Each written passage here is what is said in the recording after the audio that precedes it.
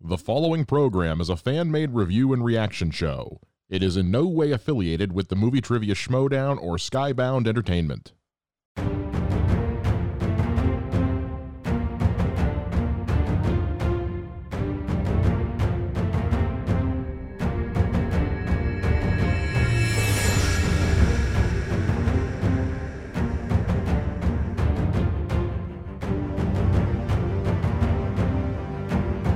Welcome in, everybody. It is your Saturday edition of the Ultimate Schmodown Show. We're here to break down the amazing teams title pay-per-view. I mean, it's just an unbelievable Friday night. Joining me, as always, is my boy, my man, Boggs. How's it going, sir? All good, man. Just, recovering from, because I have a way different experience than you guys. Of course. So it's, I'm a bit tired today. Obviously, it comes on late here in the UK. But yeah, another good pay-per-view again. Obviously, we've seen a change of hands and stuff, and we'll get into it. And I can't wait to talk to our guest as well. Got a very special guest. Absolutely. And our guest this week is not John Barr. He will be missed this episode, but who else can we get, folks? But one of the legends of the Schmodown, somebody who is a part of every single match, but we've never seen him compete. That'd be an interesting match. I think that'd be something. So we'll go ahead and bring him in. It is Eric NERDCHRONIC himself, sir. Welcome to the show. How are you doing? Hey guys, thanks for having me. Fantastic. The great NERDCHRONIC, as Christian always says. Right? Yeah, thanks. Whatever the queen needs to call it, sir, whatever it is. We need to give you all the titles and Lord NERDCHRONIC. That's fine. Lord, the Dark Lord of the internet, whatever you need. Like the work you do, man. We just want to, off the top of the show, just say we appreciate it because it is such a, it is an art to do that kind of, like cutting the promo is such an art. watching some wrestling growing up, just watching ESPN, all the hype videos and stuff. You do such a great job. It's so great to click up into Twitter and see, is that 2 minutes and 20 seconds of a little juiciness I get? A little midweek stuff. But thanks, man. We big fans. Yeah, thank you. So today, go ahead.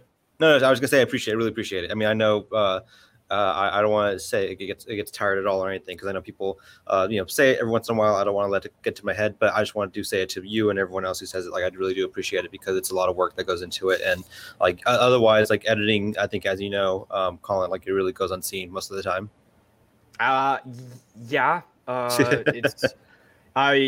So like a lot of people who watch this know, I just graduated film school. And so we do everything when you're in school, you do everything from directing to shooting to editing, usually a whole project. So you see every layer of production, and editing is the one that usually you don't appreciate having somebody good on, I call it the knobs, having somebody good on the knobs until, you've seen it in action and you've seen like that took you how long is usually the moment I'm like, that's somebody to keep around. Right. That is just an art. So I can only imagine the difference, even 3 years ago, Eric NERDCHRONIC probably had, a whole different process to this. Now coming in now it's like breathing because, starting our podcast, I mean, Boggs, we had our struggles, but after like a month and a half, you find a groove, you find like your skeleton. I usually like to call it your skeleton in production. You find that, right. You get the blueprint and then everything kind of falls into place. So I'm sure there's beats you like to hit and stuff like that I'm sure has kind of evolved. You've kind of gotten a little easier over time. Yeah, it's exactly what it is. And so, the process kind of like, takes a form of itself once you kind of get going. And I'm glad now that I do have a kind of solid process of how I do these things, and I'm able to churn out the, amount of content that I do for this year that we needed to. It's just a copious amount of content that you are there are teams of people at ESPN that put out the amount of content that you put out as an entity. So I get if you need references, you got people out here that appreciate and know like how hard it is to do what you do. So like, thanks. Oof. Thank you. I think you need to ask Christian for a raise. The amount of absolutely more. just more. Yeah, you're definitely a part of this Schmodown now. So yeah, I mean, like you're not only with competitors, it's with the fans as well. The fans also appreciate you and your work as competitors. So yeah, just how does it feel to be an absolute fan favorite, and not as a player, though, as a person working behind the scenes and being kind of adored by everyone? I mean, like I said, before, like it does feel great. I mean, because for the fact that I've been editing, for about 15 years now. Just like I learned when I was like early in high school, and then like it was like I loved it when I first learned it, and very quickly I learned, like I said, that it's kind of the thing that goes a bit unseen, like as by design. When you do it right, like people won't, see like what you've done. That's the point. Like you just make it seamless. And for this.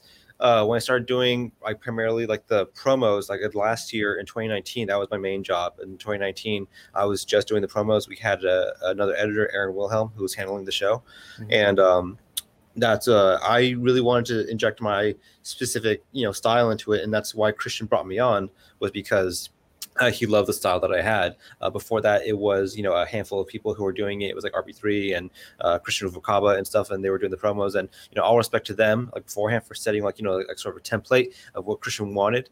But when he saw what I was doing with it, he immediately wanted to bring me in, because like he just loved my eye for like the style and like the vision that he had, which was like, again, like he always said, a WWE vision. And we clicked in that way really fast.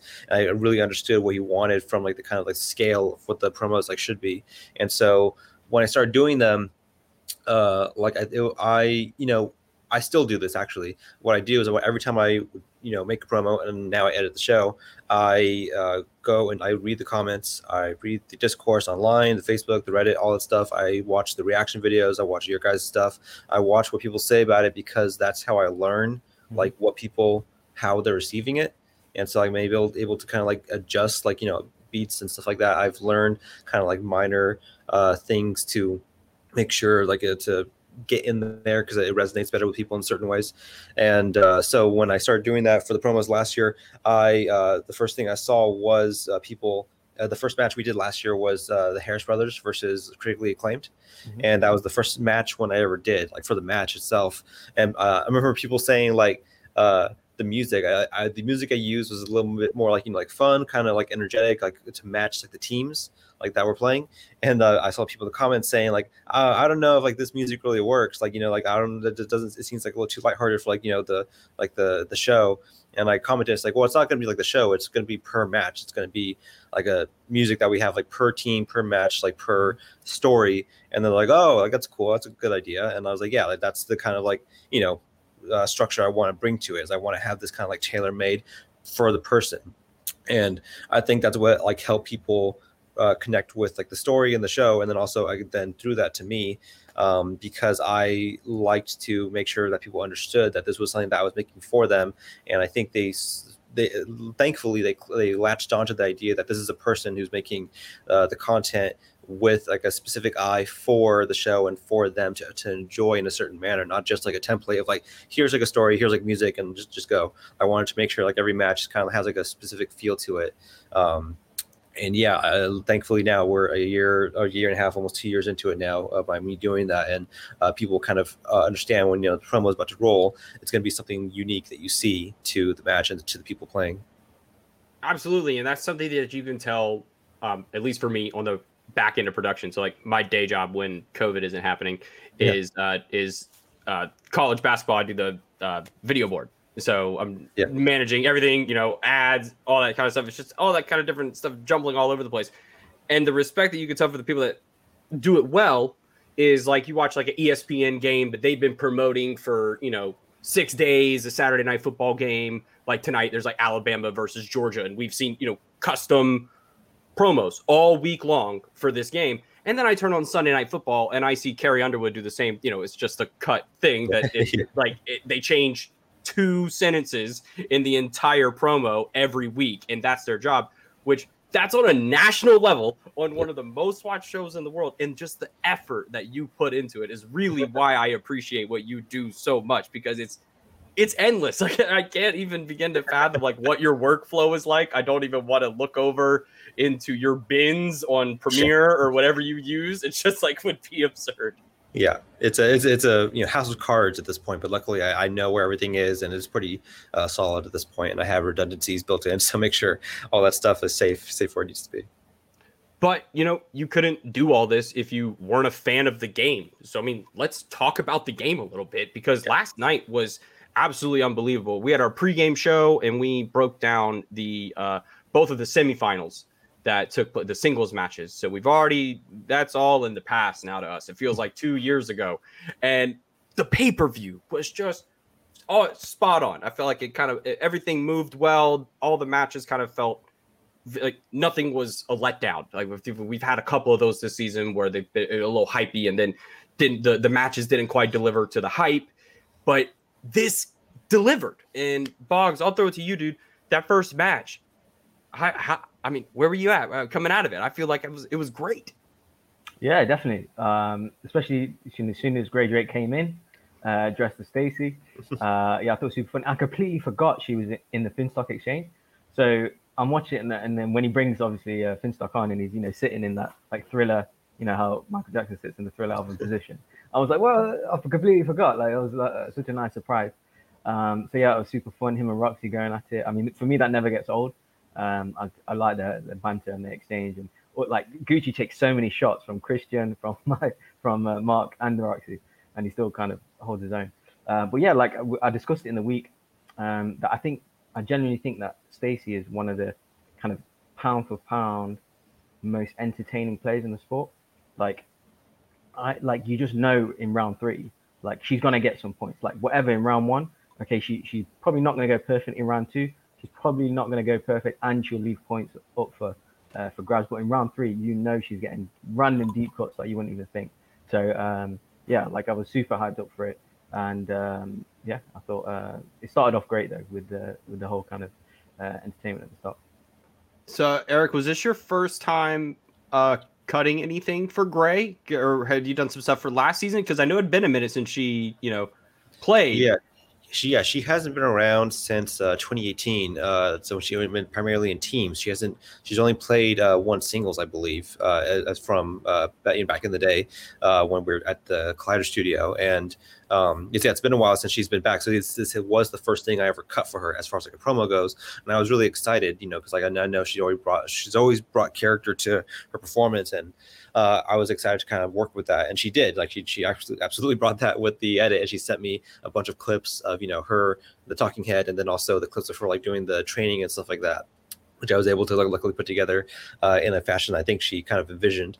But yeah, I mean, you're right though. Like what I was most excited about for this match though was the fact that you say, Boggsy, you're right that Stacy's kind of like a known character in this, and so is Grey. Like they're two of the like not in the age wise but oldest competitors that we have, female competitors that we have in the show, and it's such a great dynamic to have them together. They never played each other at any point, but it's almost like these two titans of like what the show has been for like many years coming together finally. It was an absolutely great matchup to see them come together, and like the styles that they had and the kind of personality that they had going against each other. It was like a perfect match, and I think it's probably one of the best undercards we've probably ever had, because of the knowledge, the showmanship, and then also like you said, Boggs, like the kind of fourth quarter nature that Stacy has, that she comes in, round 1 is never really her thing, but she does always deliver in the end, and she was always able to manage to pull out like these really huge pulls when she needs to,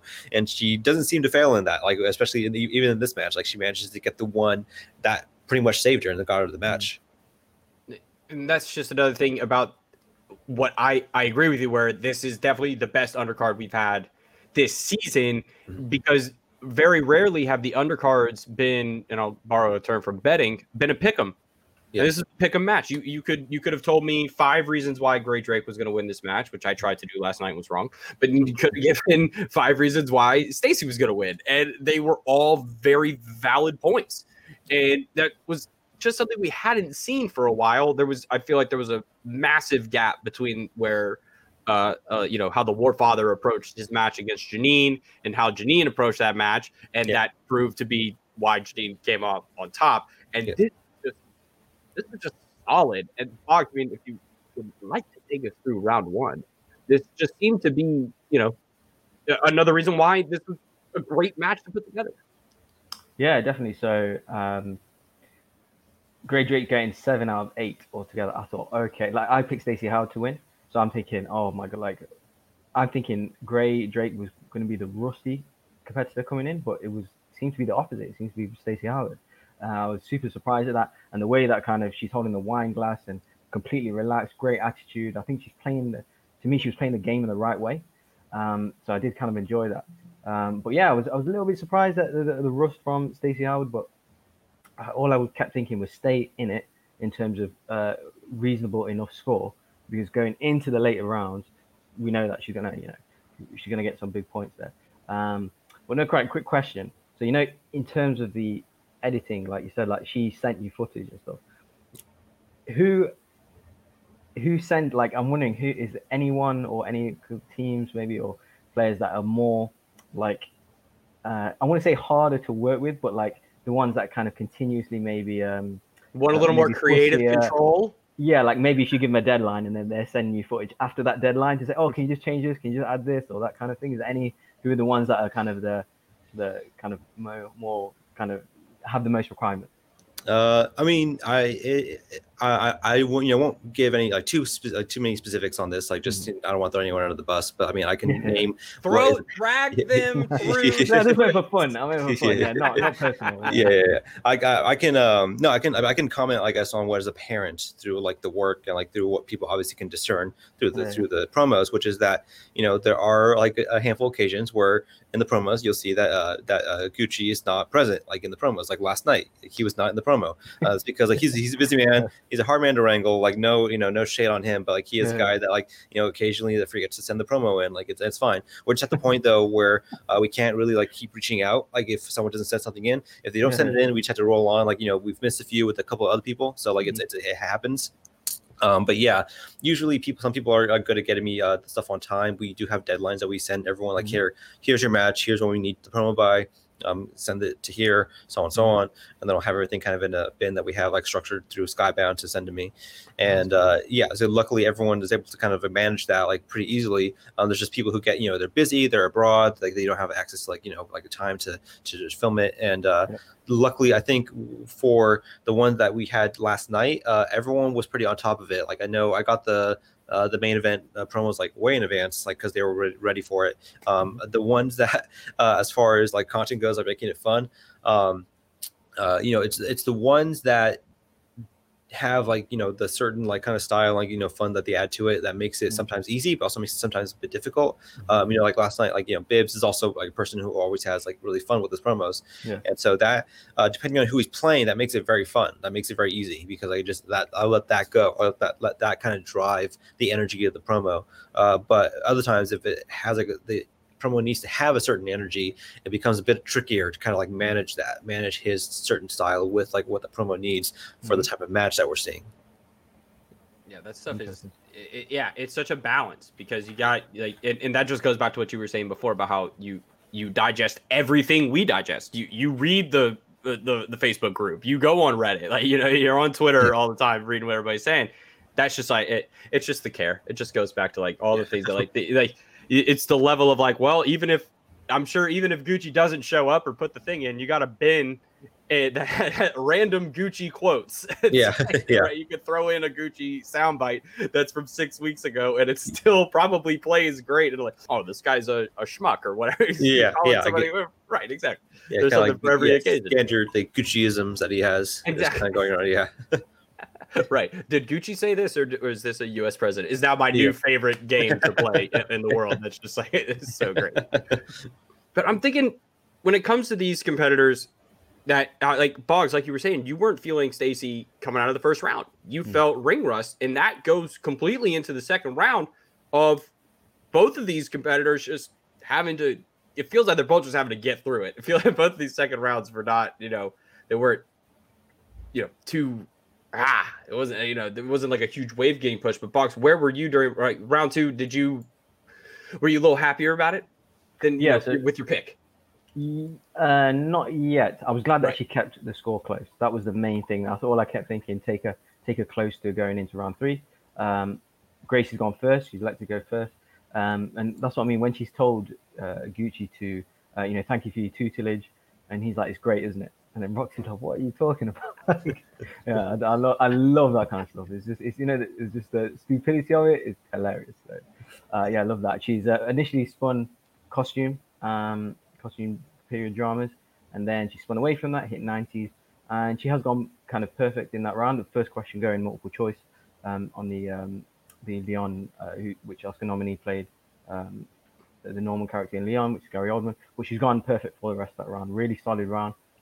Thoroughly impressed with her. I'm thinking, okay, Stacey's in trouble here, unless maybe she hits one of her kind of strengths, then she might be in trouble going into the third strength round, in a category no one had ever heard of before, except at the what do they call those? The technical Oscars. That sounded like a technical Oscars category that they pulled. I was like, what is this? Luckily, spinner's choice and hits it. And then hits it. I was like, what in the world? Yeah. She gets 6 out of 8. She misses her second one, the Christopher Reeve question, which, luckily didn't get stolen for her. But yeah, she kept the scores close going into round 3, which big things happening. So NERDCHRONIC, what are you thinking round 2? I was surprised because it was funny that Gray's whole shtick was about kind of emulating Stacey, and she spun away from costume dramas, and that's the one that Stacey wanted. And I do know, Stacey definitely knows her period costume dramas, and I was kind of glad to see that slice kind of taken, because otherwise I don't think anyone's going to take that all year. I don't think anyone has. I don't think anyone is going to for the rest of the year. So I was interested to see what those questions were like, and they were good questions. They were well-rounded ones, because I've seen those movies as well, and I do think that you can get really deep with those and you can get really tricky. And luckily, they weren't, I think, too difficult, but they're strong enough to show that if you're not totally familiar with that genre, then it could trip you up. And Stacey exhibited a good solid round, because again, she's a round 3 player, and coming out round 1 it was a decent showing. In the round 2 she had it, and I think that kept her in the game well enough to combat Gray getting 90s. And I think luckily that was 2 slices that made it, 1, fun to watch because they knew it pretty well, then 2, it kept it competitive because the 2 of them obviously there were traps on the wheel. I think that would have really sunk either of them, but coming into round 3, I think that was a good enough showing between the 2 of them to make sure that if Stacey does what she does usually in round 3, that it's going to be a longer match. And it just really came down to what Gray was going to be able to do in round 3, which, as we saw, kind of decided where the game went after that. Absolutely, and that's what you want, though. Like you say, sinkholes.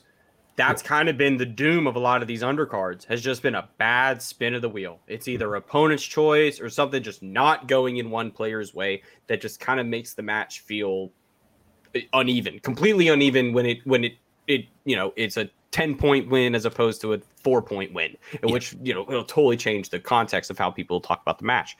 Right. So that's why it was a pick 'em through and through. The lead changed. The lead changes.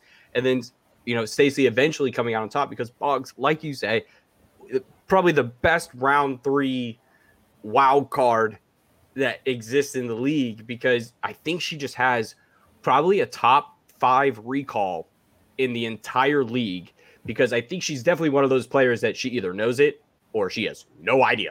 And she knows she has no idea, and then that's when she'll get into her character, and that almost calms her down sometimes, which I feel like a lot of players don't have that kind of mind space, which we'll talk about in a second with somebody who's a very experienced player who couldn't get out of their own head. But that's hard to do after, Stacey was probably talked up all week by Roxy that you're the favorite going into this. You're all this, and then Gray comes out round 1. It's still heading into round 2. It's still anyone's game. But Stacey comes out and just proves time and time again that she's not one to be trifled with. And again, it's one of the most, I think she's a top 10, 15 singles player, hands down. I mean, I can't, I don't think there's a short list of people that people don't want to play. And Stacey has taken out some titans in this game because she just plays her game. Yeah. And I think that's hard to do in with everything we all have going on, to just play your game. So I think I was really impressed. That's why I was really impressed by her, was just being able to not get deterred by the moment. So Boggs, congratulations. You were 1 for 1 on the evening. Up until this point, I was 0 for 1. So congrats, my friend. Yeah, how's that taste? How does them apples taste?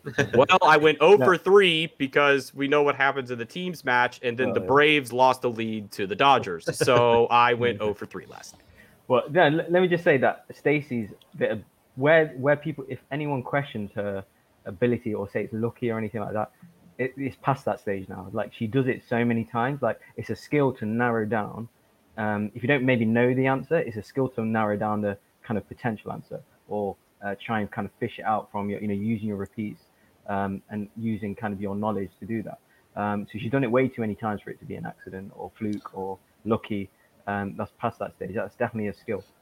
Yeah, and it's interesting. What's interesting, I was going to say, it's a skill. It's also like a hard skill to strategize against, Definitely. because like you just Exactly. like you can't like really go into it and say like, okay, I know what her weaknesses are. Like you can kind of like pick those apart, but like you don't know when she's going to get those pulls, and and it'll just save her in the last second. Like it's hard to kind of like go into it and like anticipate what she's going to really like pull out of her pocket when you don't really know like the stuff that she's kind of watched and like just has in the back of her mind that she didn't really know she'd ever use, but it's there and she'll pull it out when she needs it. And it's unreal to see her like the spectrum of wheel slices that she's really comfortable in, because there was a time where her and Brienne would just run train on teams because they would spin dance movies or or musicals, and that's for a lot of, I'm just gonna call them out, for a lot of male competitors that is not up their alley. That is something they have that might as well be the MCU to the prom queen. Right? And they're just like, it's on a whole other spectrum of trying to understand it. And that's something that she's super comfortable with. She's comfortable where a lot of players are uncomfortable. And that is an extremely strong mindset to be able to be in, because round 3, she knows exactly what she knows and what she doesn't know. And she's probably hit every slice on the wheel at this point, or at least knows of every one of them. And there's just some that she doesn't have to study for, that a lot of other players put a lot of time and effort into to become full, complete Schmodown players. And it's just been really impressive to watch her over the last 3 or 4 seasons just evolve into a really, really feared player. And that's what my biggest point this week was, that Gray Drake is the OG. You want to talk about female competitors in this league? She is the OG. Like I'm a season 1. I got my season 1 tag somewhere. Like there's like, I've been watching for a long time, and she was one of the first people to come into that studio in season 1 and provide a little bit of fun. It was box office breakdown with JTE and Finstock coming in with the monk outfits, and Finstock had the mask on and a monk costume, which was, I was like, oh, this is a whole different vibe. What we got going on here right now? And Gray comes in with some awesome stuff with Matt Atchity, and they provided the original fun, really. Like they made it about more than trivia early on, and that's what's been so successful about this game. So to see that continue on, and Stacey's just an evolution of that, because Stacey was, I mean, she was the queen of studio entrances. I mean, before Clark Wolf and Rachel stole the titles, like Brienne and Stacey would come in there and just have the best intros of anyone. So it's just it was a pick 'em on every level. Who was going to have the best entrance? Who was going to have the best performance? Both these players were so equal. So it was great. I'd give it a 10 out of 10 on a match if I could rate this match. 10 out of 10. And I'm really glad too. Just I think for the Finstock Exchange, at least Gray getting to play at least rounds out their entire roster. So now everyone has had a chance to play, which is not true for some of the factions, which is unfortunate. That's just the kind of the luck of the draw that we have this season. But I was glad that I think we got to see at least that entire roster play, because it was a huge roster that they had. And when they initially got picked, I was like, oh man, like Gray, like we haven't seen her in a long time. Like I don't even know what her availability is these days. And luckily she was able to jump in for this one, and she didn't disappoint. Like I would say that like at all.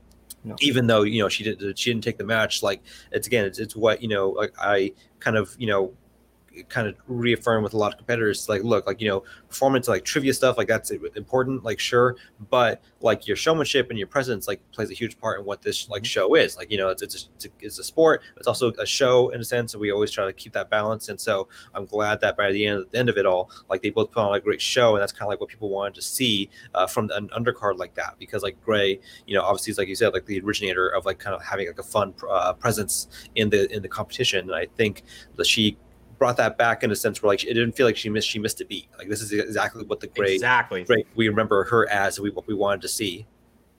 And there was no ring rust on her. Boggs kind of like Boggs expected the ring rust to be on the other side or on Gray, and it ended up being on Stacy. Yeah. And so it just took Gray just felt comfortable, and I think that's one thing. She's comfortable all over the place, and that's another thing you got to fear this season are these people who it's literally their job to watch movies. Yeah. And that is just, there's a fearfulness to something. Like, I think The Witching Hour has to be one of the biggest, dark horses, just in terms of overall ability to get to the right answer.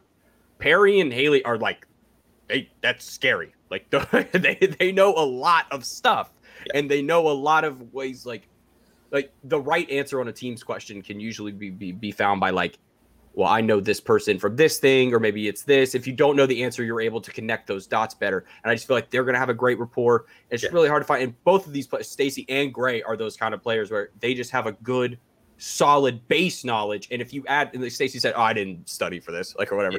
Yeah.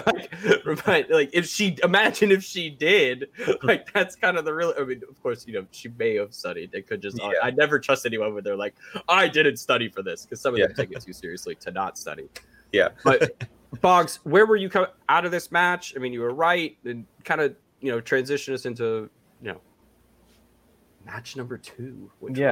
So in terms of rustiness, I mean, I won't completely agree. I will say that they were a little bit rusty. Like, Drake did miss that Superman question, which I felt like she knew, but she just couldn't recall that. Maybe because she hasn't played in, like you said, a couple of years. And Stacey particularly missed that Scarface question in round 1, which I thought stood out. So there is rust there, but I think that's something to be worked on. Obviously having regular matches, being in tournaments, things like that, you wouldn't miss them questions. So maybe going on to next year when they have a kind of more thorough schedule, that wouldn't happen. But just at the end when Roxy was summarizing that, something stood out for me when she's mentioned that Finstock hasn't learned from his mistakes. And I think they showed the league tape, the league standings after that. And I noticed Finstock Exchange were 3rd, and they were 5 points behind Swag. Sorry, I think 1 point behind Swag, and they played 5 more matches. And I thought, you know what, mate, I think maybe she's got a point. Like, I don't know, just because like how kind of ahead they were, and on paper he has the highest squad. It's got most the best players, and I just thought maybe he hasn't. Maybe it's I don't know if it's his fault. Because they are obviously not winning the matches, but I just thought maybe there's potentially some truth in that, which I just found interesting.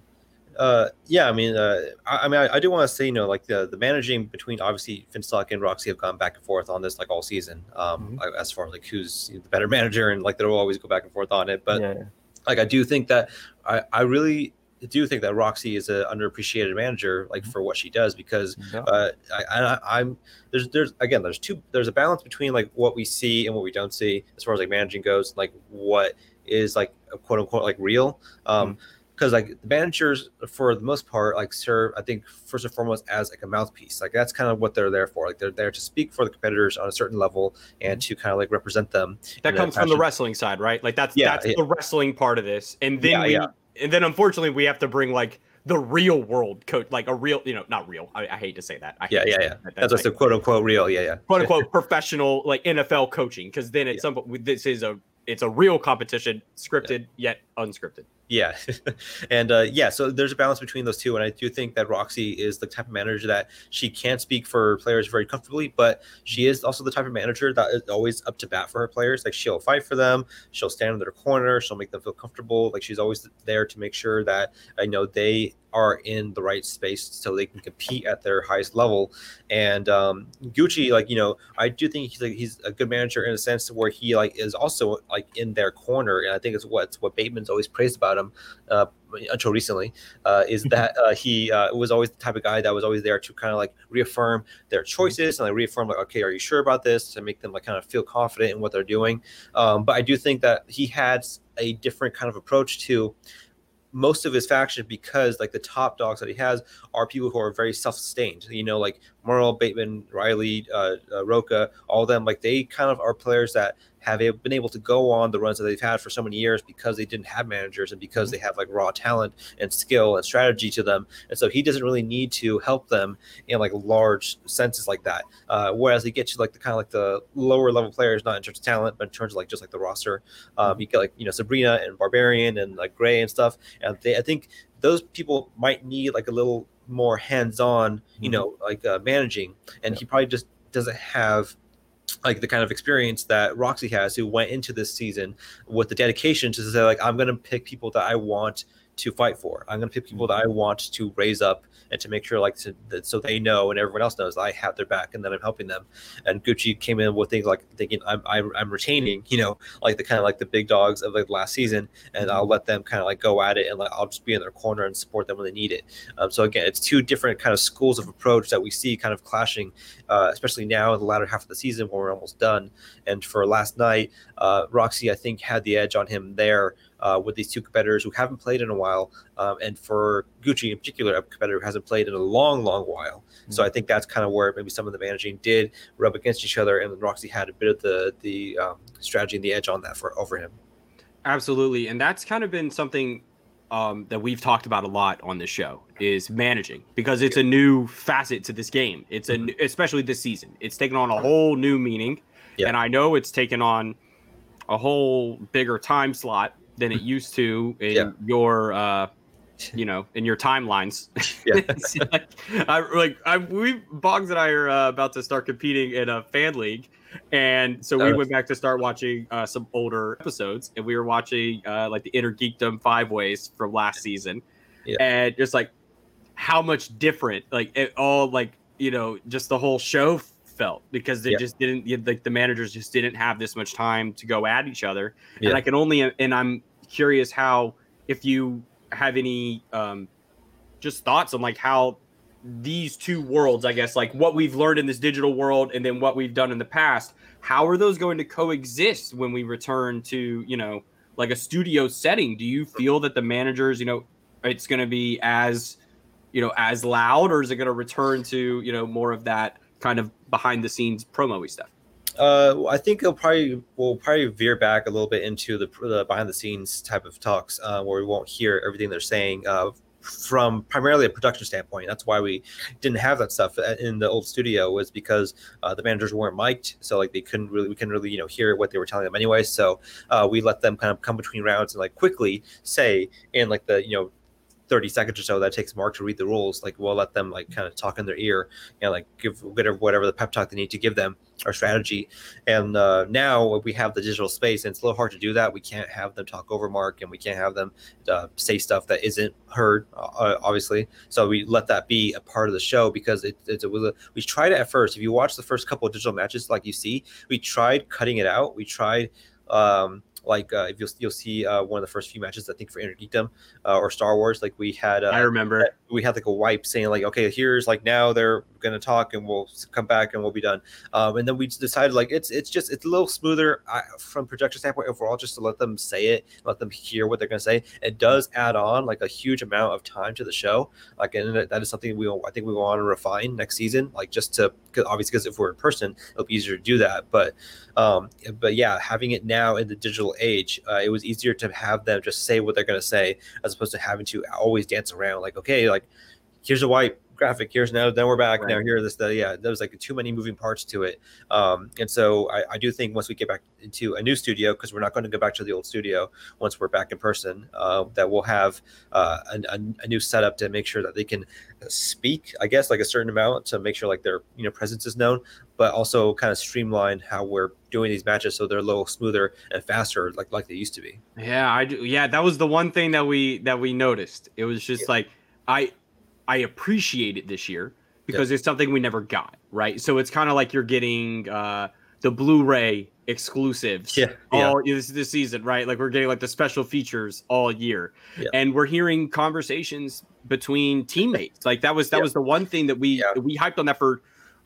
We must have talked for 2 hours about a total over the course of 3 episodes about like how big a deal it was to us that we were able to hear their back and forth that we were never able to hear before for 4 or 5 years. Like it was just like a totally different experience, and I was just that part I'm excited to not have again, because I do feel like there is something to be said of we are as competitors giving too much away in round 2, round 3, like having to talk out, like giving 60 seconds, Christian, maybe 30 seconds, maybe 40 seconds or whatever, but like it's kind of there have been rules built into this digital season that, like you've said, it has extended the time. So there's some we'll trim the fat, but I'm excited. Sometimes you need a little fat sometimes, right? it makes the flavor better. It rounds it out. And I think once we get into the studio, I do feel that we'll have the ability to get back into like the kind of like, quicker transitions between like the team play and like the managers.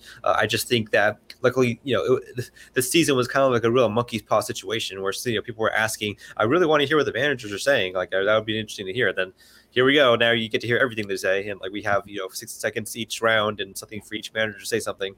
And so now we get everything in. Luckily, if we do go back into the studio next year early enough to start shooting and we don't have like the managers saying as much, luckily this year gave us enough for people to understand, who they are and what impact they have. So we know that, Koi's definitely, probably saying this thing to them, like with this approach, we know Roxy's doing this. And so they each have their kind of dynamic known now.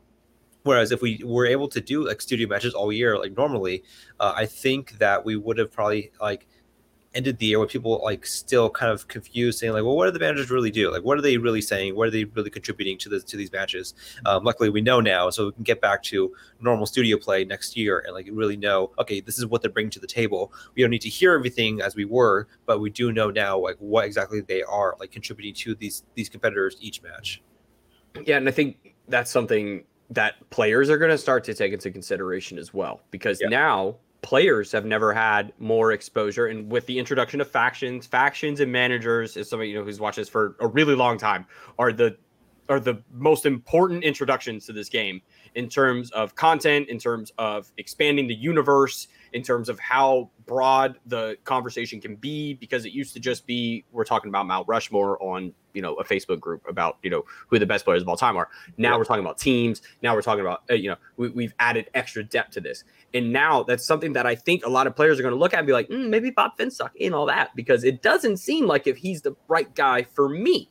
So I think this is the first time we're in a position where players have more exposure to all this stuff, and I think next year has the opportunity to be better than this year because of that. And we're going to see some players switch teams to some more suitable situations that they've been able to watch and be like, I like the way Winston handles his business. Yeah. And I like, or I like the way Koi handles his players, or I like the way Roxy handles her players. Anyone. And it's just a whole other depth to this. Boggs, do you see, I know we've all been talking over the last month and a half that, if John Rurko were to go somewhere, we'd love to see him go to swag, because him and Winston would just be like the most swaggiest thing ever. But I think you agree. Like that's kind of been the best part about this season, is seeing the evolution of what the game is turning into. And it's raising the ceiling. Yeah, exactly I agree with what NERDCHRONIC's saying. It's like we have a routine now. So we know exactly all the additional factors, the managerial, the style, the strategies, the tactics that they use. We now know all that, instead of assuming, or instead of them telling us, or instead of a player telling us. Now we know. So in studio, if that doesn't happen, at least we now know, what does happen, or any kind of online matches that happen. That at least the template is there for us to kind of know moving forward, and fans moving forward. And players moving forward as well. Like what you're saying, Colin, where players now who's going to be drafted next year or thinking about going to another team, they know now. Free agency. I've never been more excited for a free agency period in my life, because now it's like this season, it was just players texting, talking to one another, having to go off of experiences. Maybe they met somebody at a live event, or maybe they met somebody at a studio recording. Like Eric's saying, we know these people now.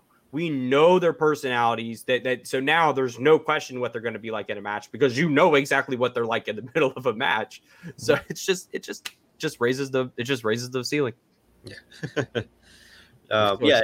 For these factions in particular, because yesterday we just had the match between Liz and Adam Collins before the main event and for the pay-per-view, and I do think that we are seeing the two top dogs now, which is Shannon and Winston, go at it, and Shannon really exhibits like a certain type of good, like a great balance of what I was saying. Maybe because she has a close relationship with Mike and Chance that she had prior coming into the season, that shows like what like managing really can do for players.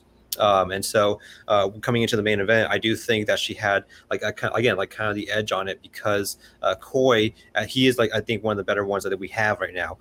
But he comes in with I think a harder strategy than she does, where she comes in with a more comfortable nature than what he does, because he had to get to know Brendan and Bibbs coming into the season, and he did a great job of that. But Shannon comes in with this kind of built-in foundation of what chance it might have, and so coming into the main event, I do think that they were able to put together we see again the clash of these two schools of approach for what Coy is doing with them in terms of having to work harder to make sure that they are good to go, and Shannon coming in with this type of dynamic that we have what we have and we're good to go. And so again, that's I think what kind of helped play out the events that we saw in the main event. And Coy's definitely changed it up. I think Coy is the name that we have grown over the season to just fall in love with. I was a Coy fan just of his content before he became a manager. So the second he became a manager, I was like, oh, this is gonna be awesome. More Coy, great. And then he got more comfortable with it throughout the season. He became a better manager. The second that his players stepped up their play, he stepped up. He says he's a Boston kid. He's a fourth quarter guy. He takes that Patriots energy and he plugs it into everything. So he's a winner, and he proved it. So Boggs, let's get into the match, because this match is full of spiciness it's very hot at the beginning, and then it's just a sustained spice for the rest of the match that you just can't seem to shake. Yeah, going into it, I mean, just on the back of what NERDCHRONIC saying there, where I think that came to a head a little bit, the different styles, Coy and Shannon in there kind of when they've first come onto the stream, where Coy's kind of took shots after the promo, of course, took shots at Shannon and Mike, which I was quite surprised with. I thought, because that's not really his style, but he's literally said, okay, it's a title match, I'm going to try it, let's see what happens. I don't know if that maybe played into the match, it maybe got in their heads a little bit, maybe took some pressure off Shazam. But yeah, I did like that. Him trying to, I thought that took a bit of bottle, because that's definitely out of character. So luckily it paid off, basically. But yeah, just to say that promo, I think that was, for me, that was the best promo since Corruption Founding Fathers, because Corruption, they've just got so many highlights, and you've used obviously highlights from live events, studio matches, but you also, I noticed, you used quite a few highlights from the digital matches as well, because obviously they won the title match in the Inner Geekdom situation. So yeah, I was really impressed with that. And obviously Bibbs, like you said, he's one of the more entertaining people just to use. When he's doing the kind of reps with the DVDs, I was like, any second now, and then he does it. Do you just crack up sometimes? Is there just times where somebody sends you something and you just bust up? Because I couldn't imagine opening up a file and just seeing Bibbs just lifting a rope. There's occasionally when someone sends me a bunch of stuff like that, like the bits and everything, that I do crack up when I first see it, because it's it's funny, but I'm also trying to conceptualize how I put that together with, again, this kind of clashing dynamic. I'll be honest, this promo was difficult to put together because one, title matches need to have a certain level of stakes added in the promo, they need to have a certain level of importance and kind of gravity to them, and so that's usually easy to do with most teams. For Founding Fathers of Corruption, that was easy to do. For Irwin and Roca, and Dan and Roca, or Dan and Irwin, all that stuff. It's pretty easy to give you the big bombastic music and the big kind of great highlight reel. For this, with Bibbs, doing DVD reps and Mike eating a taco and Chance and Brendan playing it straight and stuff, and Shannon and Coy doing their thing and Coy working out. It was a huge whirlwind of stuff I had to work with, and luckily I was able to kind of hopefully find the tone that fit what needed to be conveyed in the match. It's like Shazam as they are heavyweights, it's of a team, but they do bring fun to the show, and they do have a presence that I think is unique. Again, to what we want to see in the show, which they have a good stage presence, and they like to bring a kind of fun energy to their play. So I can't abandon that entirely. I don't want to make it too serious, obviously, because they don't want to make it too serious, and it helps them, I think, get comfortable with what they're doing.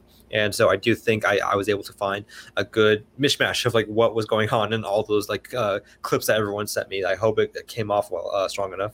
Oh, absolutely. You took Sunday night football and combined it with Saturday morning cartoons, which is very hard. That's really hard, but they're do it. You have no choice. Do it. This is what you've been given. Now do it. Yeah. And you did. It's fantastic. And you let Bibbs breathe. That it's hard to do, right? Because Bibbs is so he's 90% of their enthusiasm. Yeah. And he's 50% of their knowledge, which is hard to give because Brendan deserves respect, right? So it's harder because I know Brendan's not sending in the same level of, whatever content that Bibbs is sending in. So it's hard because they both deserve it.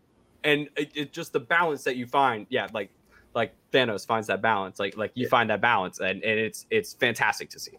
Yeah, and I will praise the fact that these days, because everyone sends so much, and I can only fit so much into one promo. Some stuff gets left on the cutting room floor. Before that's always been a thing, even since last year when we did the green screen promos.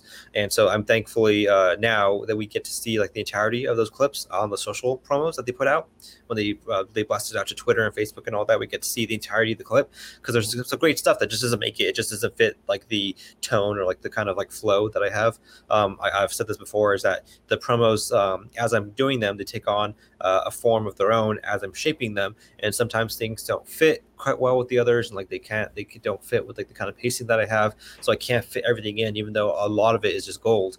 So you'll see there's a bunch of stuff that gets cut out. And luckily for this year, though, because it's all digital, we're able to kind of put those online and just let everyone see what all the stuff is. And think if people can, again, see what had to make the cut, what couldn't, but they could at least enjoy all the bits that people do. Yeah, it's fantastic to not have to see the back alley behind Collider every single promo. It's nice to see different sides of America sometimes. Yeah. But then you're sufficiently hyped. But at the same time, if we look at the promo, does it not set the stage for what's about to come? Mm-hmm. Because you feel it from Mike that and Eric, we mentioned this last night. I am still waiting on Frank Janish to confirm, but we've never had a team's title match where every single competitor is coming off of a loss. Every single one of these guys was coming off of a loss in the singles tournament, and just kind of throws out the whole thing that I have where it's they're coming off a loss. They're going to be, my sports brain plugs in and I'm how are they going to play with that chip on their shoulder? Everybody had a chip. So how are you going to respond? And we saw flat out of the gates, Boggs, let's just run right through this. Round one, we just got to get right into it. It was the roast of Mike Kalinowski. And that it's just unfortunate because I love this team more than most other teams that I've watched. There's something about the way these two guys play together that Chance brings something out of Mike that isn't there. It's just not there when Chance isn't around, unless it's inner geekdom where he feels comfortable. So how I know we're hard KO guys. Nerd, if you don't know, we love Chance. Chance is our favorite player of all time. I think Chance has the ability to be the best Schmodown player that's ever existed, just because the brain is there. Mm-hmm. And you can just smell it every time the guy walks on stage. Oh, you might not miss a question today. Yeah. Every single time. And it means something to him. We had him on the show, and the perfect rounds to him in round one means something. And when he doesn't get it, it messes with his head. And he plans to get a perfect round. So I can only imagine, Boggs, what do you think Chance was feeling when it was question 3 of this match? Yeah, it was tough. Like I said, obviously we've had Chance on, and he's literally told us he does his best work in round one. So when he's missed the first question, Mike's missed the first. And then Mike's gone on to miss another 2. And then Chance has missed one after that. For me, I know it's a convenient thing to say, but it was kind of over. I just thought, it's they're too far behind already. From not even the end of the round yet, and kind of working out the points. like Shazam have got at some point have a really awful round for them to catch up. And I just couldn't see it. These guys aren't the type of people to do that. In the kind of building up to, like all week, what I was saying is obviously we know Chance is looking to go perfect in round one, and to carry Mike with him. And it was, for me, it was round 1 and round 4 where the matches were going to be won or lost. Obviously round 4, we'll come to that in a second, but didn't work out again. So yeah, I think that's overall where the match was won and lost. But for me, the kind of tone was set. I mean, they were already going uphill from just 2 or 3 point questions in. I mean, yeah, they kind of recovered the rest of the round, but yeah, I was shocked. I was shocked, really. What were your thoughts, NERDCHRONIC round 1? Yeah, I mean, coming out of the first round with an 8-point deficit, like that's hard. Like like you said, with a team like this, like you really have to hope for a miracle that they're gonna somehow just like miss a bunch to catch up with. And again, they're not the team that does that.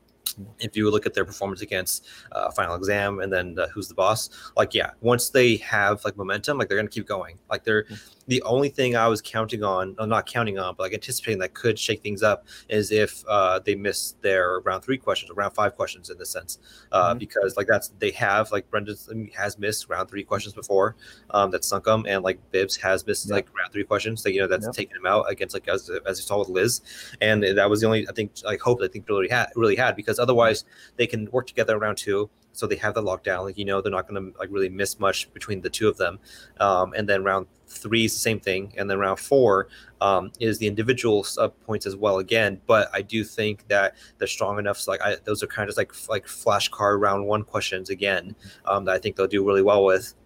And so yeah, coming out of round 1 with the 8-point deficit, I think that it really got into Mike and Chance's heads.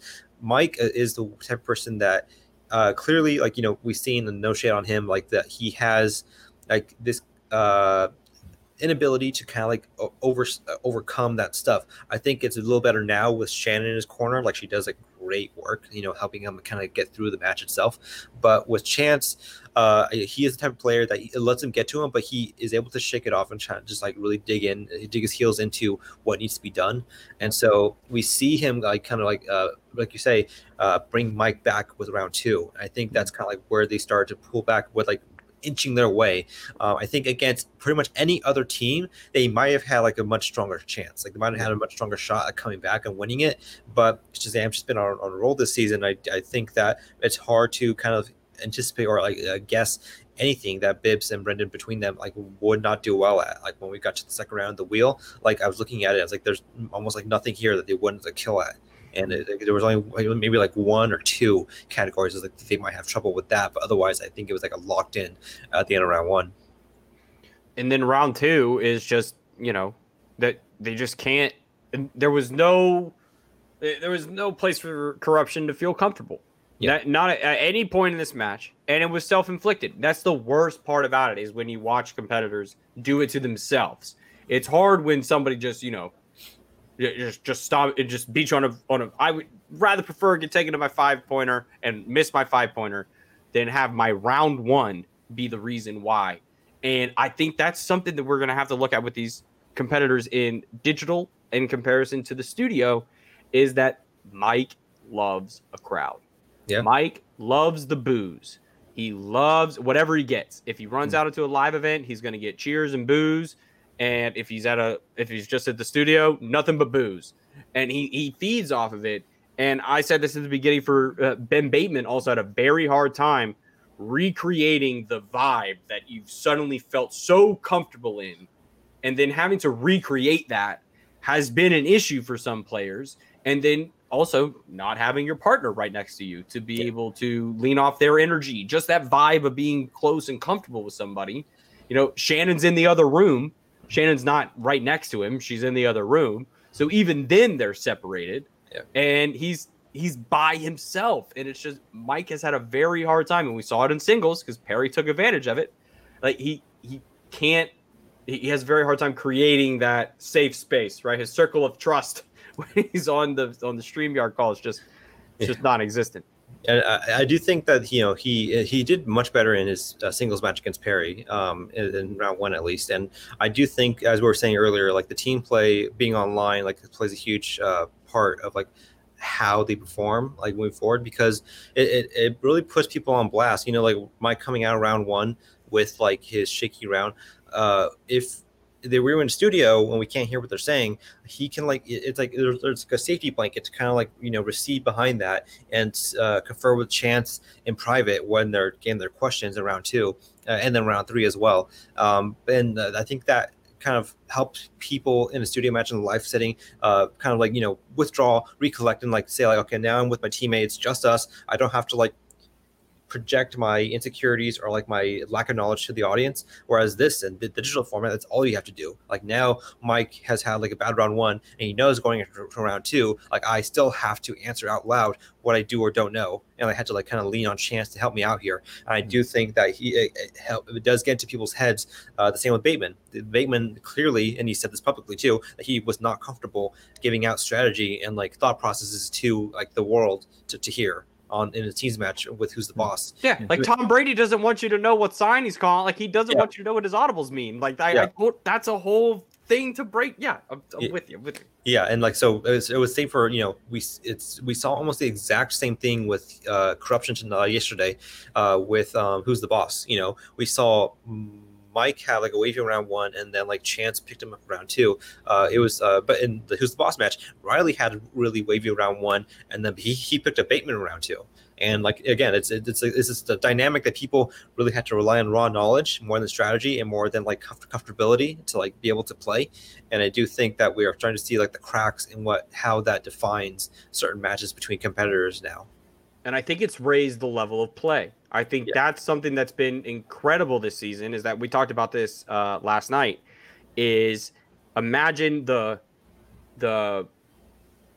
show of season 6, right? How grand everything was, the live events we had, everything going on there, with the level of play and competition we are seeing this season. We're like the Star Wars tournament. We've never seen anything like that in the run of the Schmodown, of how much those people knew about like Star Wars. Like every match, like you had no idea who was going to win. If you had Ace winning the tournament, I'll call you a liar unless your name was Ace or Winston. Like it's just like no. If you looked at what that tournament was, like he wasn't the overall favorite. He was a heavy betting underdog, and that's just going to show that it's crazy that we're seeing people like Paul be a little more comfortable.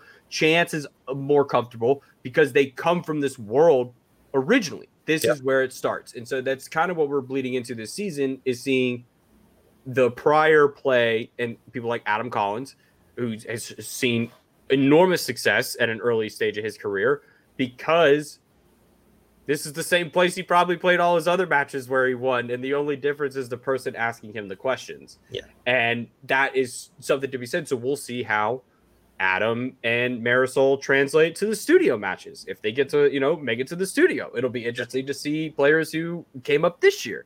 So it's a interesting dichotomy of like where we're at on the players who did it before, and now we're having to, translate themselves to this game. And now will be interesting to see the other side. So Boggs, do you think Mike is just kind of suffering from this current situation we're all in, and will kick it around in the studio, or is this the new normal for Mike Kalinowski?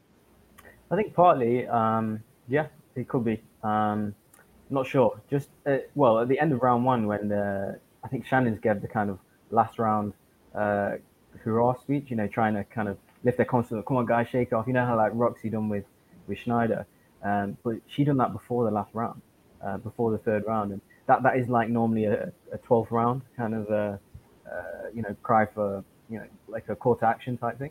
And this was after the 1st round, so we've got way more points out on the table. So although yes, it does kind of wake you up in the moment, but realistically, you've got 4 more rounds to go. So if you were the corruption, you're thinking, okay, right, we're going to miss potentially a lot more questions, right? You got 4 more rounds worth. But yeah, going just quickly in round 2, obviously the corruption boys landed on Amy Adams. They spun off that, hit dramas.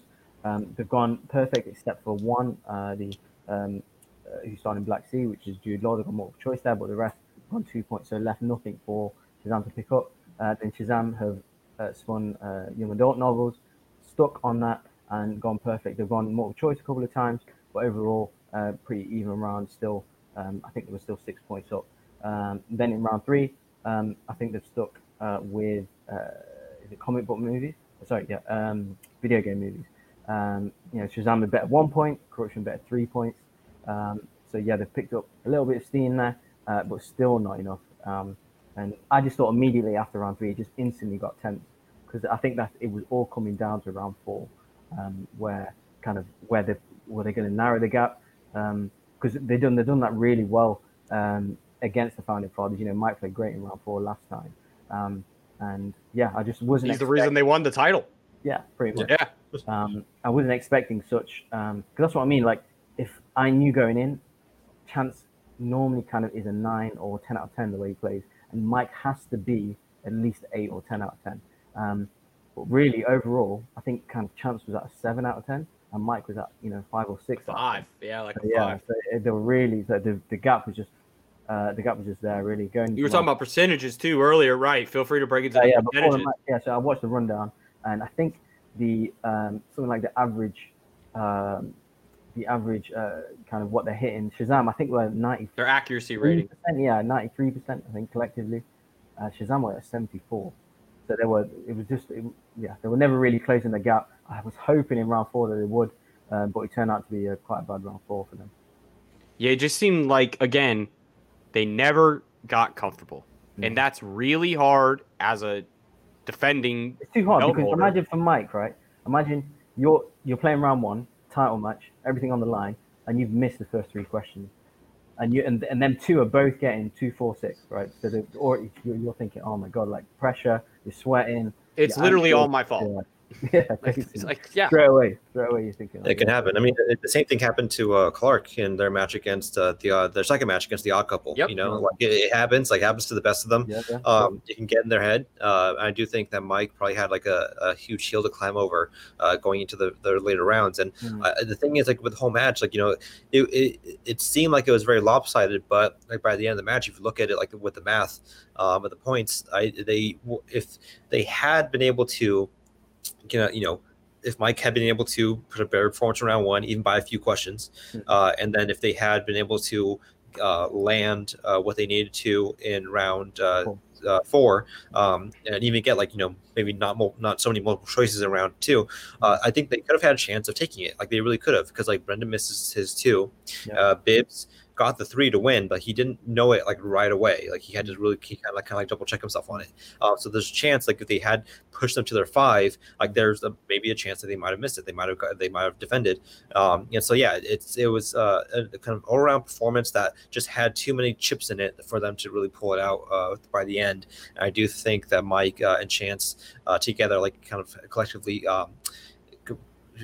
Had a collective, they shared the burden of the loss. I don't think that Chance blames Mike in any sense. Like we can pick apart the stats and the numbers in it, but I do think that Chance is the type of player that looks at it and says like, okay, we need to work on this together because like this was not our best time that we could have like shown for this game. Yeah, and he's never known anything else, right? Like this is his family. Yeah. See the reason he's here. You're part of, you got drafted as well, right? NERDCHRONIC. So you were in Corruption, right? Yeah, I was in Corruption. I was drafted by Shannon at the beginning of the year, and so that was going to be my slot. So everything that's happening with Adam Collins right now, like I guess I can say you're welcome, because if I had like stayed, like he would not have gotten drafted. So. Yeah, he's like, so that's my doing in some sense, right? So you beat John Roca, you beat the kid, it's fine.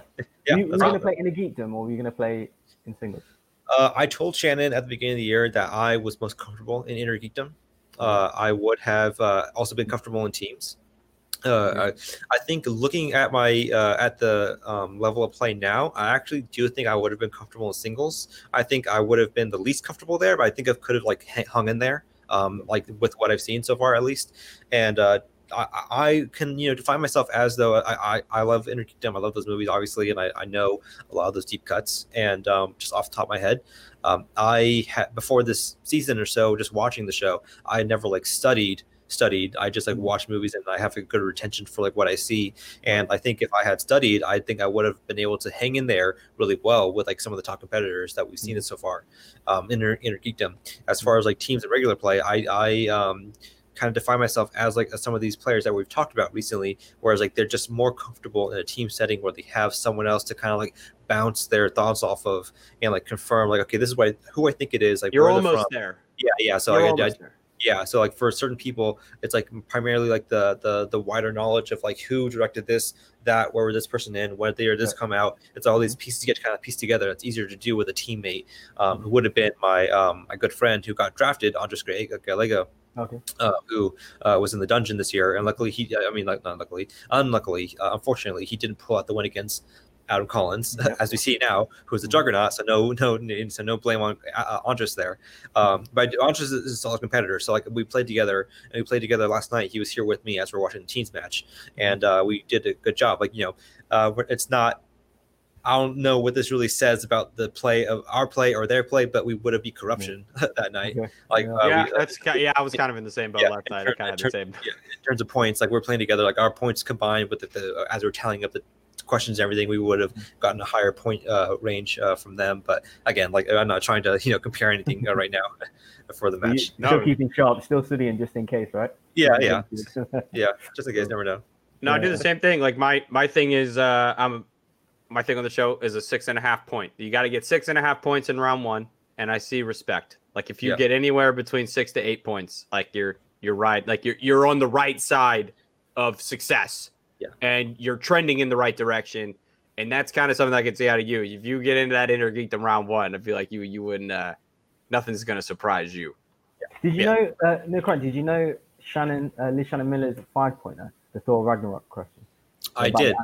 Okay, I knew that right away. I really did. And people were saying, I saw people in the chat saying like that's an easy question. It's like it's easy for you. It's easy for you. Yeah.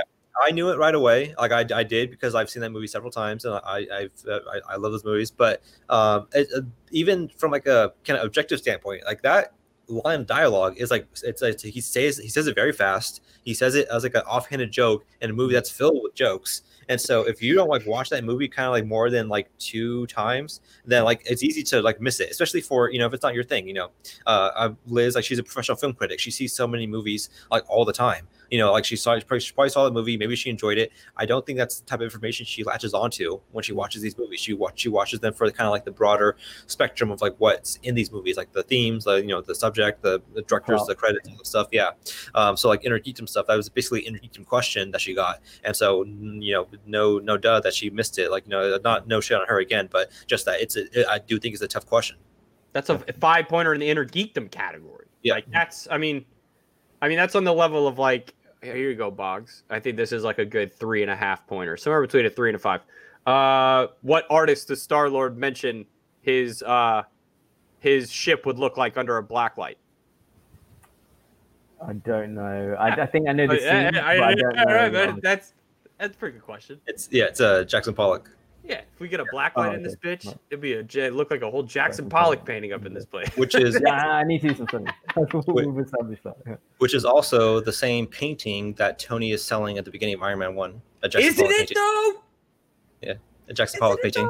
It's a Jackson Pollock. Yes. Okay. Yes. Okay. Yeah. I'm glad somebody else is just as crazy as I am. It's nice to know that. Because that's one of the first times they've ever done the running 12% joke. Like that's continued into that movie, and now it's continued into other movies as well. 12% of a planet or whatever, 12%. I think that's one of the best ones they've done.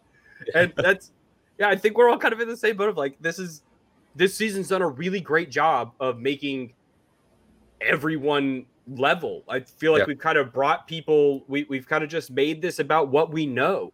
And that kind of says a lot about, I think it says a lot about what Kalinowski brings to a studio, right? Because if this guy is able to, you would never think that a champion would, have a bad performance like he just had. Like that's not something that you expect from him.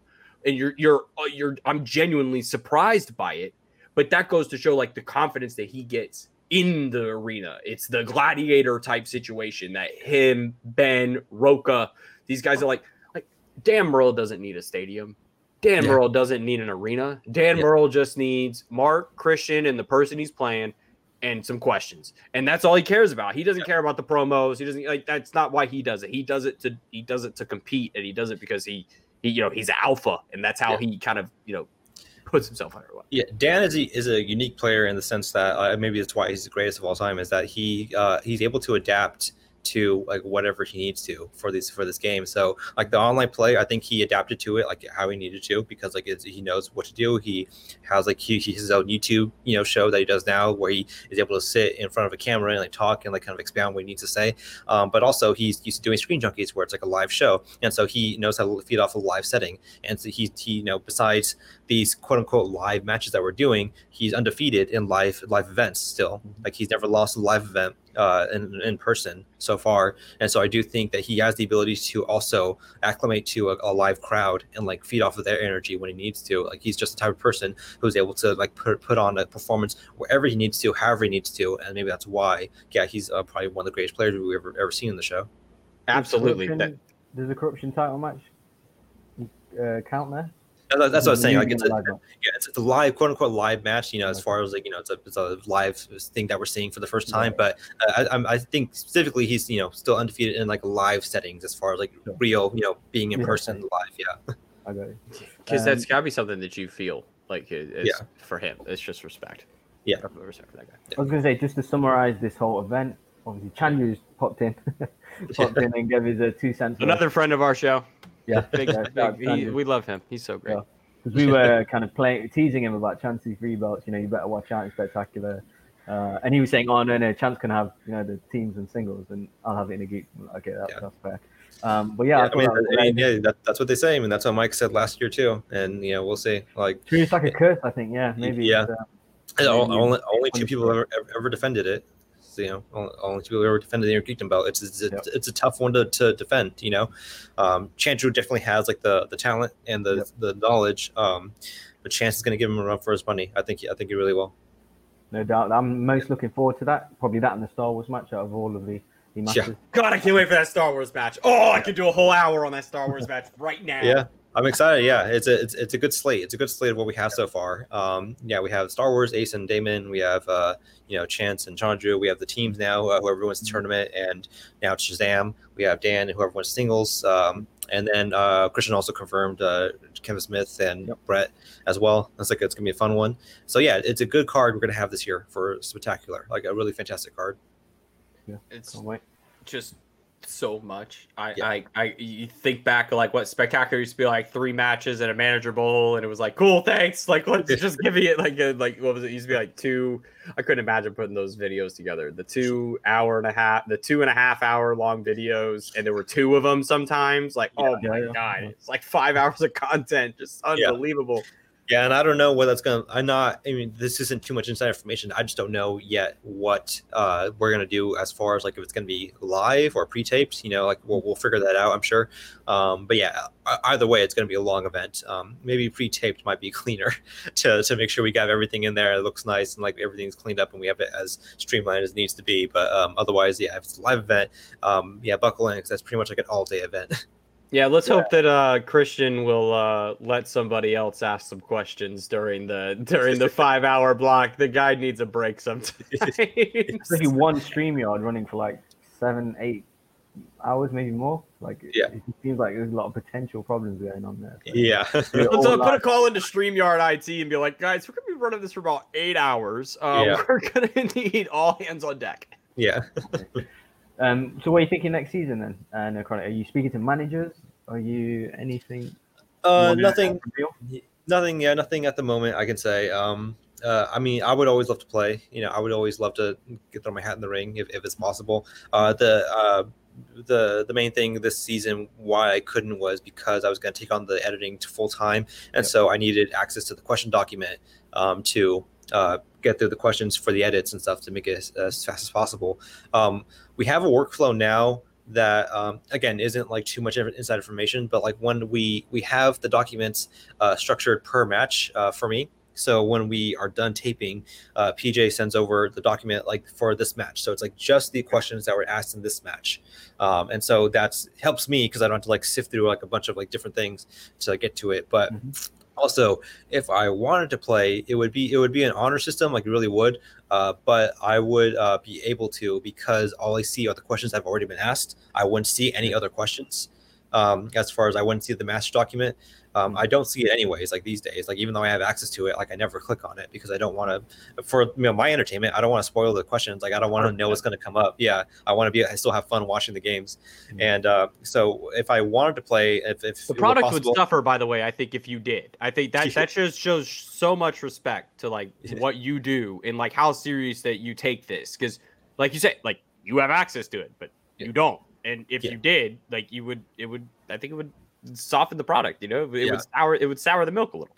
There's a level of a kind of a anonymous like going into like the what's going to happen. I still need that for myself to make things interesting, but as far as like making it interesting for like the edit and like the work that you said, this year I am kind of thankful that I wasn't competing because of everything that happened. It would have been like very hard to compete and also take the amount of work that the show needed this year, with like the pivot that we had to do with like going to online.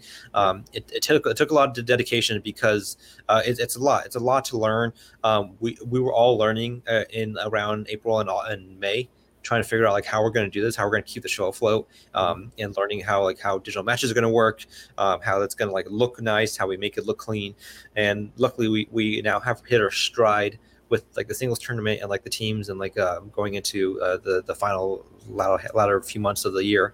I think that we have a strong foundation now. If we wanted to keep this going next year, if we have to, like we can do it easily enough.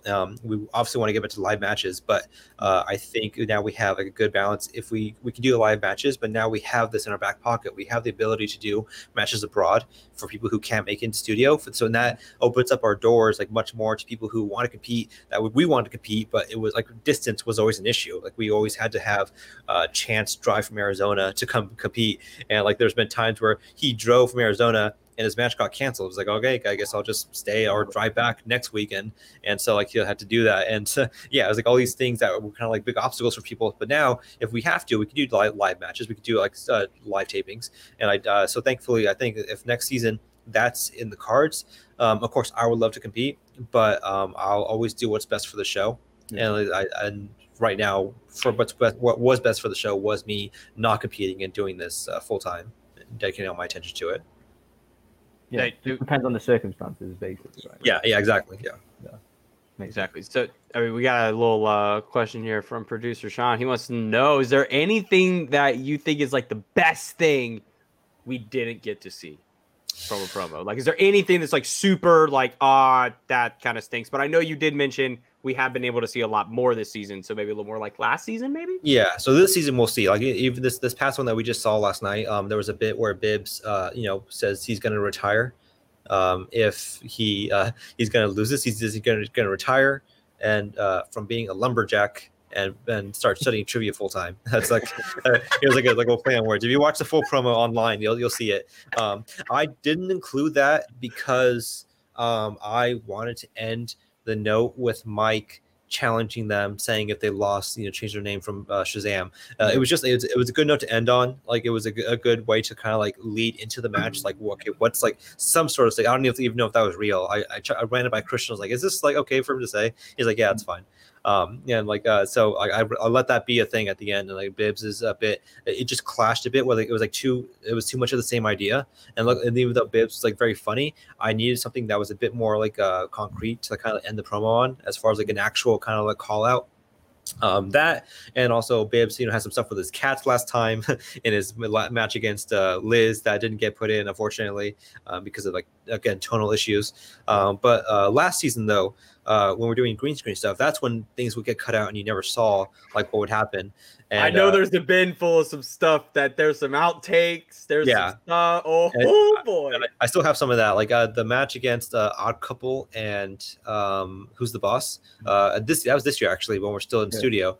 There was a whole bit where Gucci was talking onto his shoe as if it were a phone, and he was like calling Roxy. and like talking to her about like managing stuff. And like, yeah, we didn't get to put that in because like it just didn't fit. Yeah, again, like the tone of like what the match needed to be. The match was like a big, head to head, like, a Titan match between like two number one big contender teams. match. Yeah, it's like two big teams. And so like I didn't want, so I just couldn't fit it in with like kind of him talking to a shoe for like 30 seconds into like what the whole like the pacing what it would need it to be. But yeah, it was very funny. I still have it. I still have like all that stuff even from last year that I can probably sift together. And for I think the people who have the biggest outtakes though that are fun to watch are Kaiser and Smets and like the Dungeon, because Kaiser he's a professional producer, so Smets is a professional editor, so they know the value of doing different takes. And so when we shoot in the studio, they do like 10 different takes of like one joke to make sure that we get it right and I have enough to work with. And like there's plenty of deliveries that we don't see. There's plenty of like guffs that we don't see, but it's very fun to work with them. It makes it a little bit longer, but it's very fun to like work with their stuff because they give me plenty to work with. So now I want to ask some back end questions. We're gonna get a little nerdy. First off, Final Cut or Premiere? Premiere. Yes. Thank you.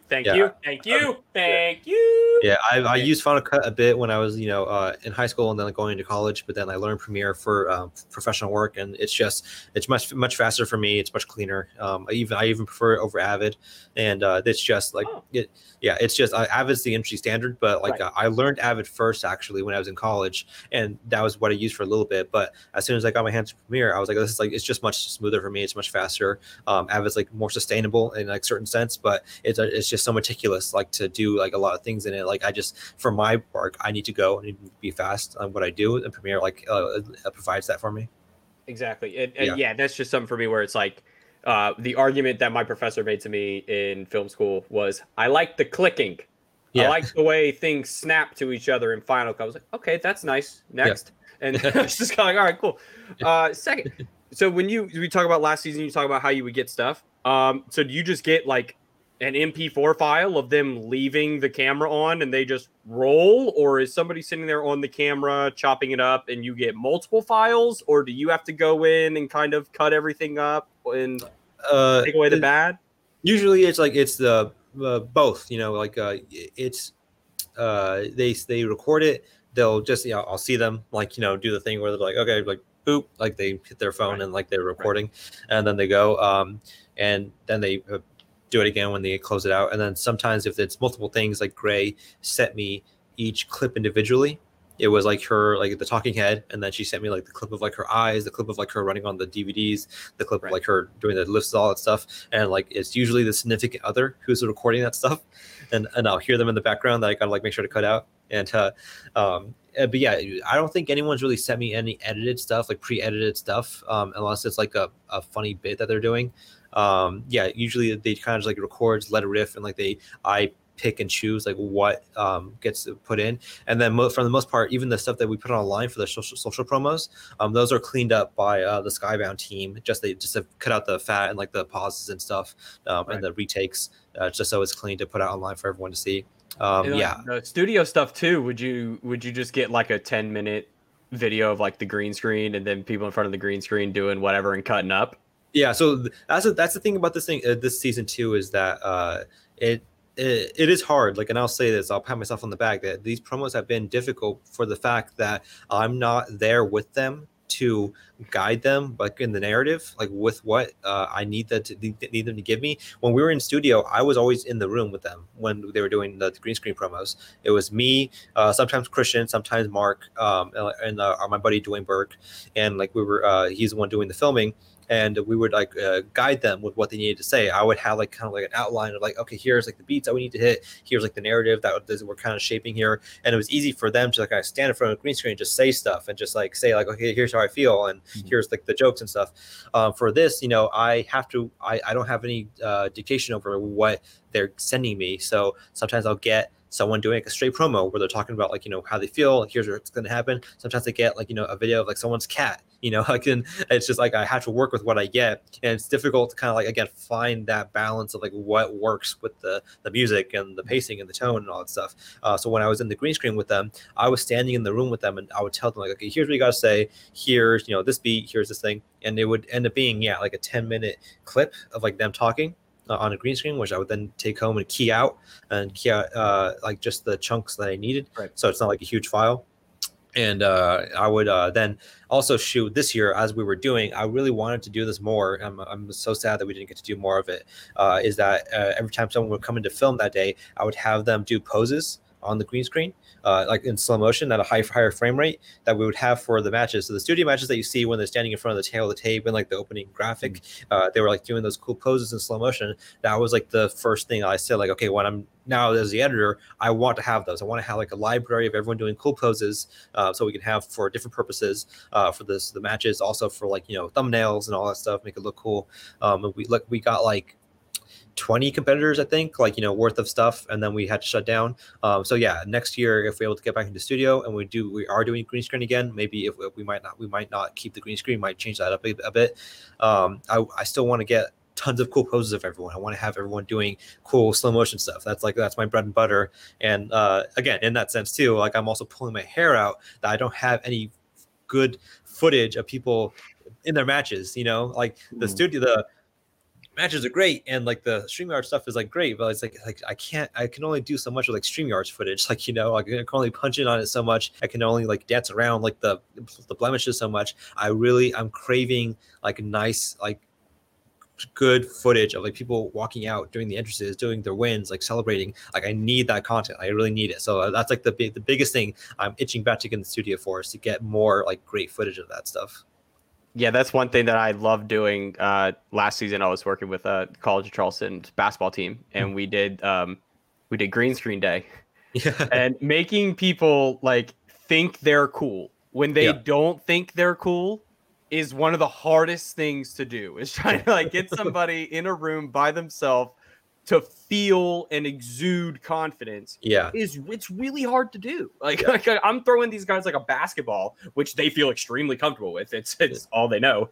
And they still are just 18-year-old dorks, like just standing in a room in front of a green screen. So it's like, you got to talk it out. So I can only imagine like the personalities and all the things you have to juggle on I would say on a game day for you. It just has to be, you know, like you said, you could run 6 matches in one day. So you're doing that with upwards of 24 different people in one day, possibly. If we have teams, you know, there's like double the people and so on. Now the managers too. Factions, right? You should just have the whole faction would line up behind somebody. So who only knows what they're going to say. And that just, you know, it just expands. Like you as a creative, you have to just be that's what makes me excited to go to work every day. Like when I go to a game is like, I don't know who's going to win.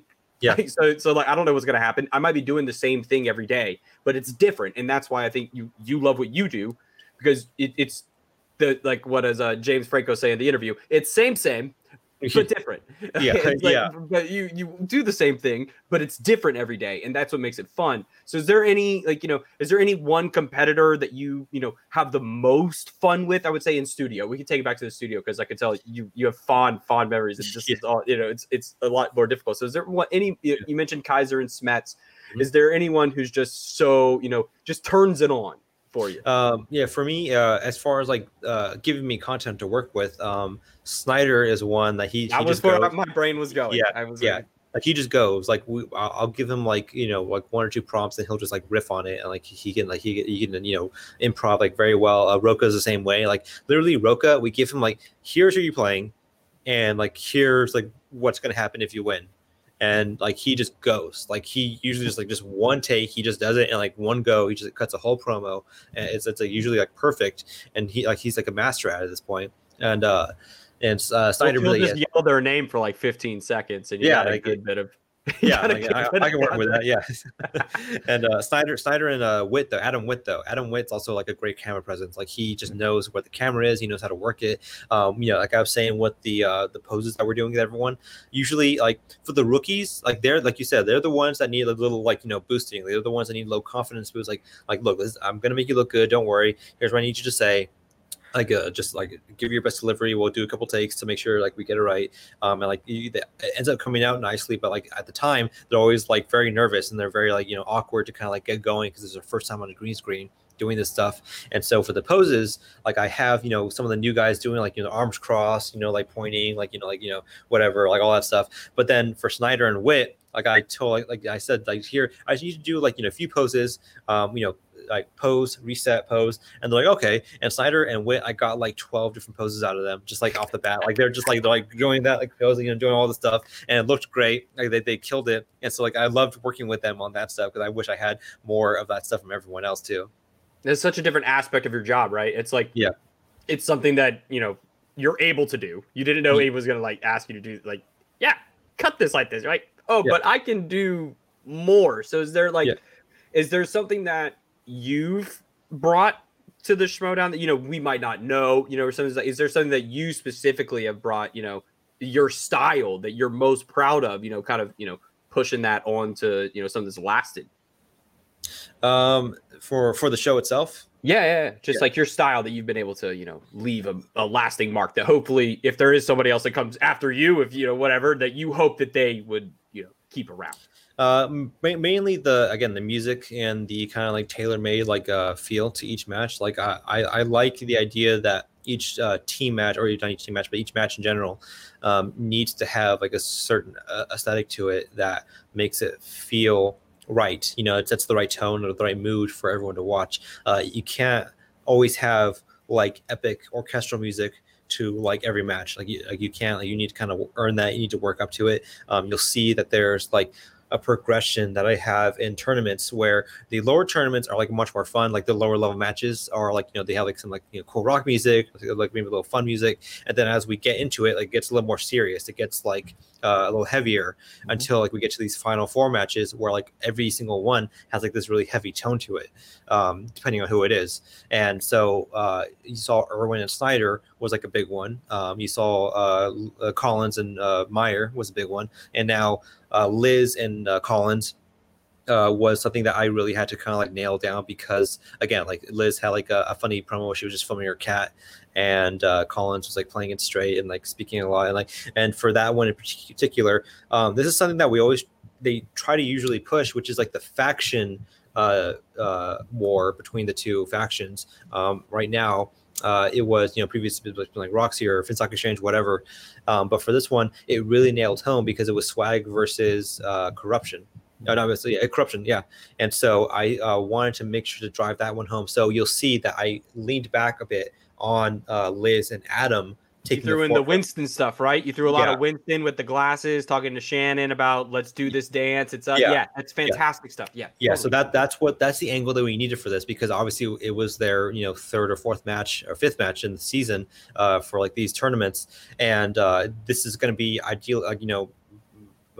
Mathematically their last match of this tournament. Like whoever wins is going on. They're going to face Roxy, and that's it. So I needed to make sure that was like the kind of like button that we hit up for this. So as far as like the style goes, for my style, I really want to have if anyone takes over for me, for them to understand, like, look, like this thing has a progression. Notes. Like this thing has a progression to it. Like this thing has like a life to it that you need to kind of like appreciate. You can't just like slap on any music, any video, just like let it go. You can't just like keep talking heads of like I'm doing this, I'm saying this, now I'm saying this. Like you have to have like a mixture, like a blend of what like the show is, which is like the promos, like the after show, the post interviews, like the reactions, all this stuff. Like you have to be able to be aware of all this stuff to make sure the show feels like has a life in its own, so it feels like a world that you're watching, not just like people talking to a camera. Exactly. Almost like a mythology, a little bit around the flow of it. That there's a larger world that you're kind of getting a peek at here, not just people again sitting and talking to a camera. Exactly. So I think we probably have one more question, and I'll pose it to you like this: if you had only one spot on your resume for one promo that you would say you're the most proud of, which one would it be? Man, it's a tough one. I want to say probably either of the Smet and Kalinowski matches from last year. Those were fantastic. Yeah. Just because like I had those were narratives that I was able to be a part of, like almost from the ground up. Like I was there in Smith's first match, and like I was there pretty much throughout their entire rivalry throughout that season. And so going into Collision, when they, I cut the promo for that, like the story was there, and then going into Spectacular when they face each other again, the story was there. And so I was able to really shape that the way I wanted to, with the music, with the edit, with like the footage, perfectly, because like I really love the other ones too. Like I love Guy and Bateman in Houston. I love the other ones that we have this year too, like with Bateman and Morrill as well. But there's like certain like there's certain like perfectly paced out narrative that we had between Smets and Kalinowski last year, that just like I was able to get it into such a concise manner that I think it really exemplified what the show was. I think exemplified what like these promos needed to be. Like just like these Brandon Hanna, has always been like a very a nice supporter of mine as far as like the editing goes.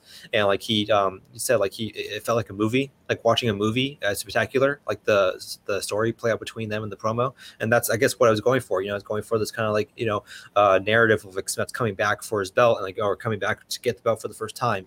And like I was really happy to see that people appreciated that one, because it was something that I really worked really hard at, especially in Spectacular when I had to cut 4 of the promos that night, and 5, including the alternate one for Bibbs and Oyama, if that's the way it went. Oh my God, it's so stressful. Yeah.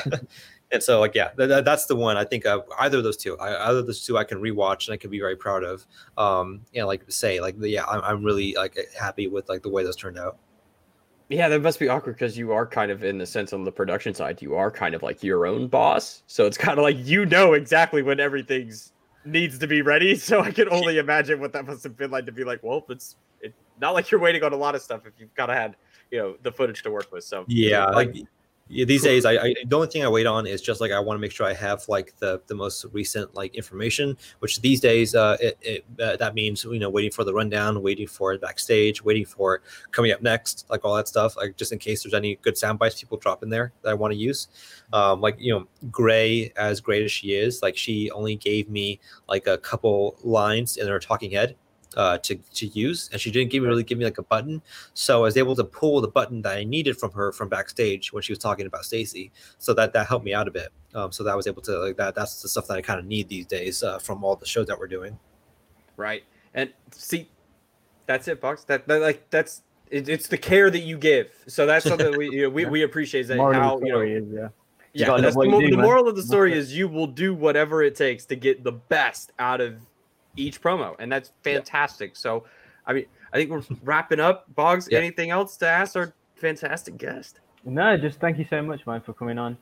You deserve all your kind of the Yodi Award is what you deserve. Yeah, accolations that you Thanks. get. So yeah, man, thank you so much for coming on, and please don't be a stranger to the show. Oh yeah, it was great, man. Like, thank you for having me. Like I always tell everyone this, like, look, I'm super busy. Like I work pretty much around the clock, because like I do this, but I also work for like other people too. I work for I do reaction videos on the side for people who like react to movies and shows and stuff like that. So it's a lot of work that I have on my plate these days, but luckily it's easing up a bit now. I have a good workflow. So I love doing other stuff with like people. I do our show with Video Drew every Monday and Thursday, the Video Chronic Pop Culture Quiz. And so if you guys ever want to have me back on, I'm always welcome. I'm always happy to come on and like chat about Schmodown. Like I love talking about it, obviously, with people. That's why I do this. So if you want to have me back on at any point, please feel free to ask. Yeah, last question. Which you're talking about Inner Geekdom, right? Is there any particular franchise or things that you are, obviously without kind of giving any clues away, but because we're starting to do other shows now. We're doing a Star Wars show. We're going to do like a movie talk type show. So is there any other kind of franchise, or what your most kind of what your favorites basically? I'm pretty well versed in all of them. Like the only one I'm not as well versed in is Star Trek. That's just like it's not like that's my whole man. That's the one. That's the same for me. Yeah. It's not necessarily something that I'm. It's not that I'm uninterested in it. It's just like I didn't. It wasn't the one thing that I grew up like with. Like I've seen them all now, like as an adult. But that's like I didn't like grow up with them the same way I grew up with like Lord of the Rings, Star Wars, like Marvel, all that stuff. Yeah, so it's just the one that I'm like kind of like the least like most detached from. But as far as like everything else, like I love Harry Potter, Star Wars, Lord of the Rings, Marvel, DC, all that stuff. Like I'm pretty well versed in all of it, even like the ancillary stuff, like the Matrix and like all the other stuff, like Scott Pilgrim, Back to the Future, all that stuff that they asked. That's like that Brendan Hanna would challenge. That's not in Nerddom, all that stuff. Yeah. Okay, cool. Yeah. We'll get you back on. I was gonna do a vegan police quote, but yeah. Yeah. I didn't know that was not vegan. It's milk and eggs, bitch. Yeah. Well, guys, that'll do it for this fantastic episode of the Ultimate Schmodown Show.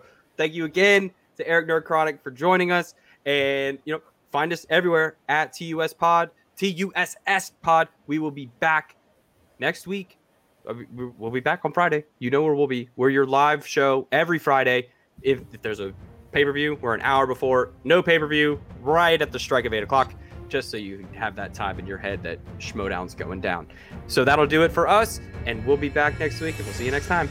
Thanks for stopping by.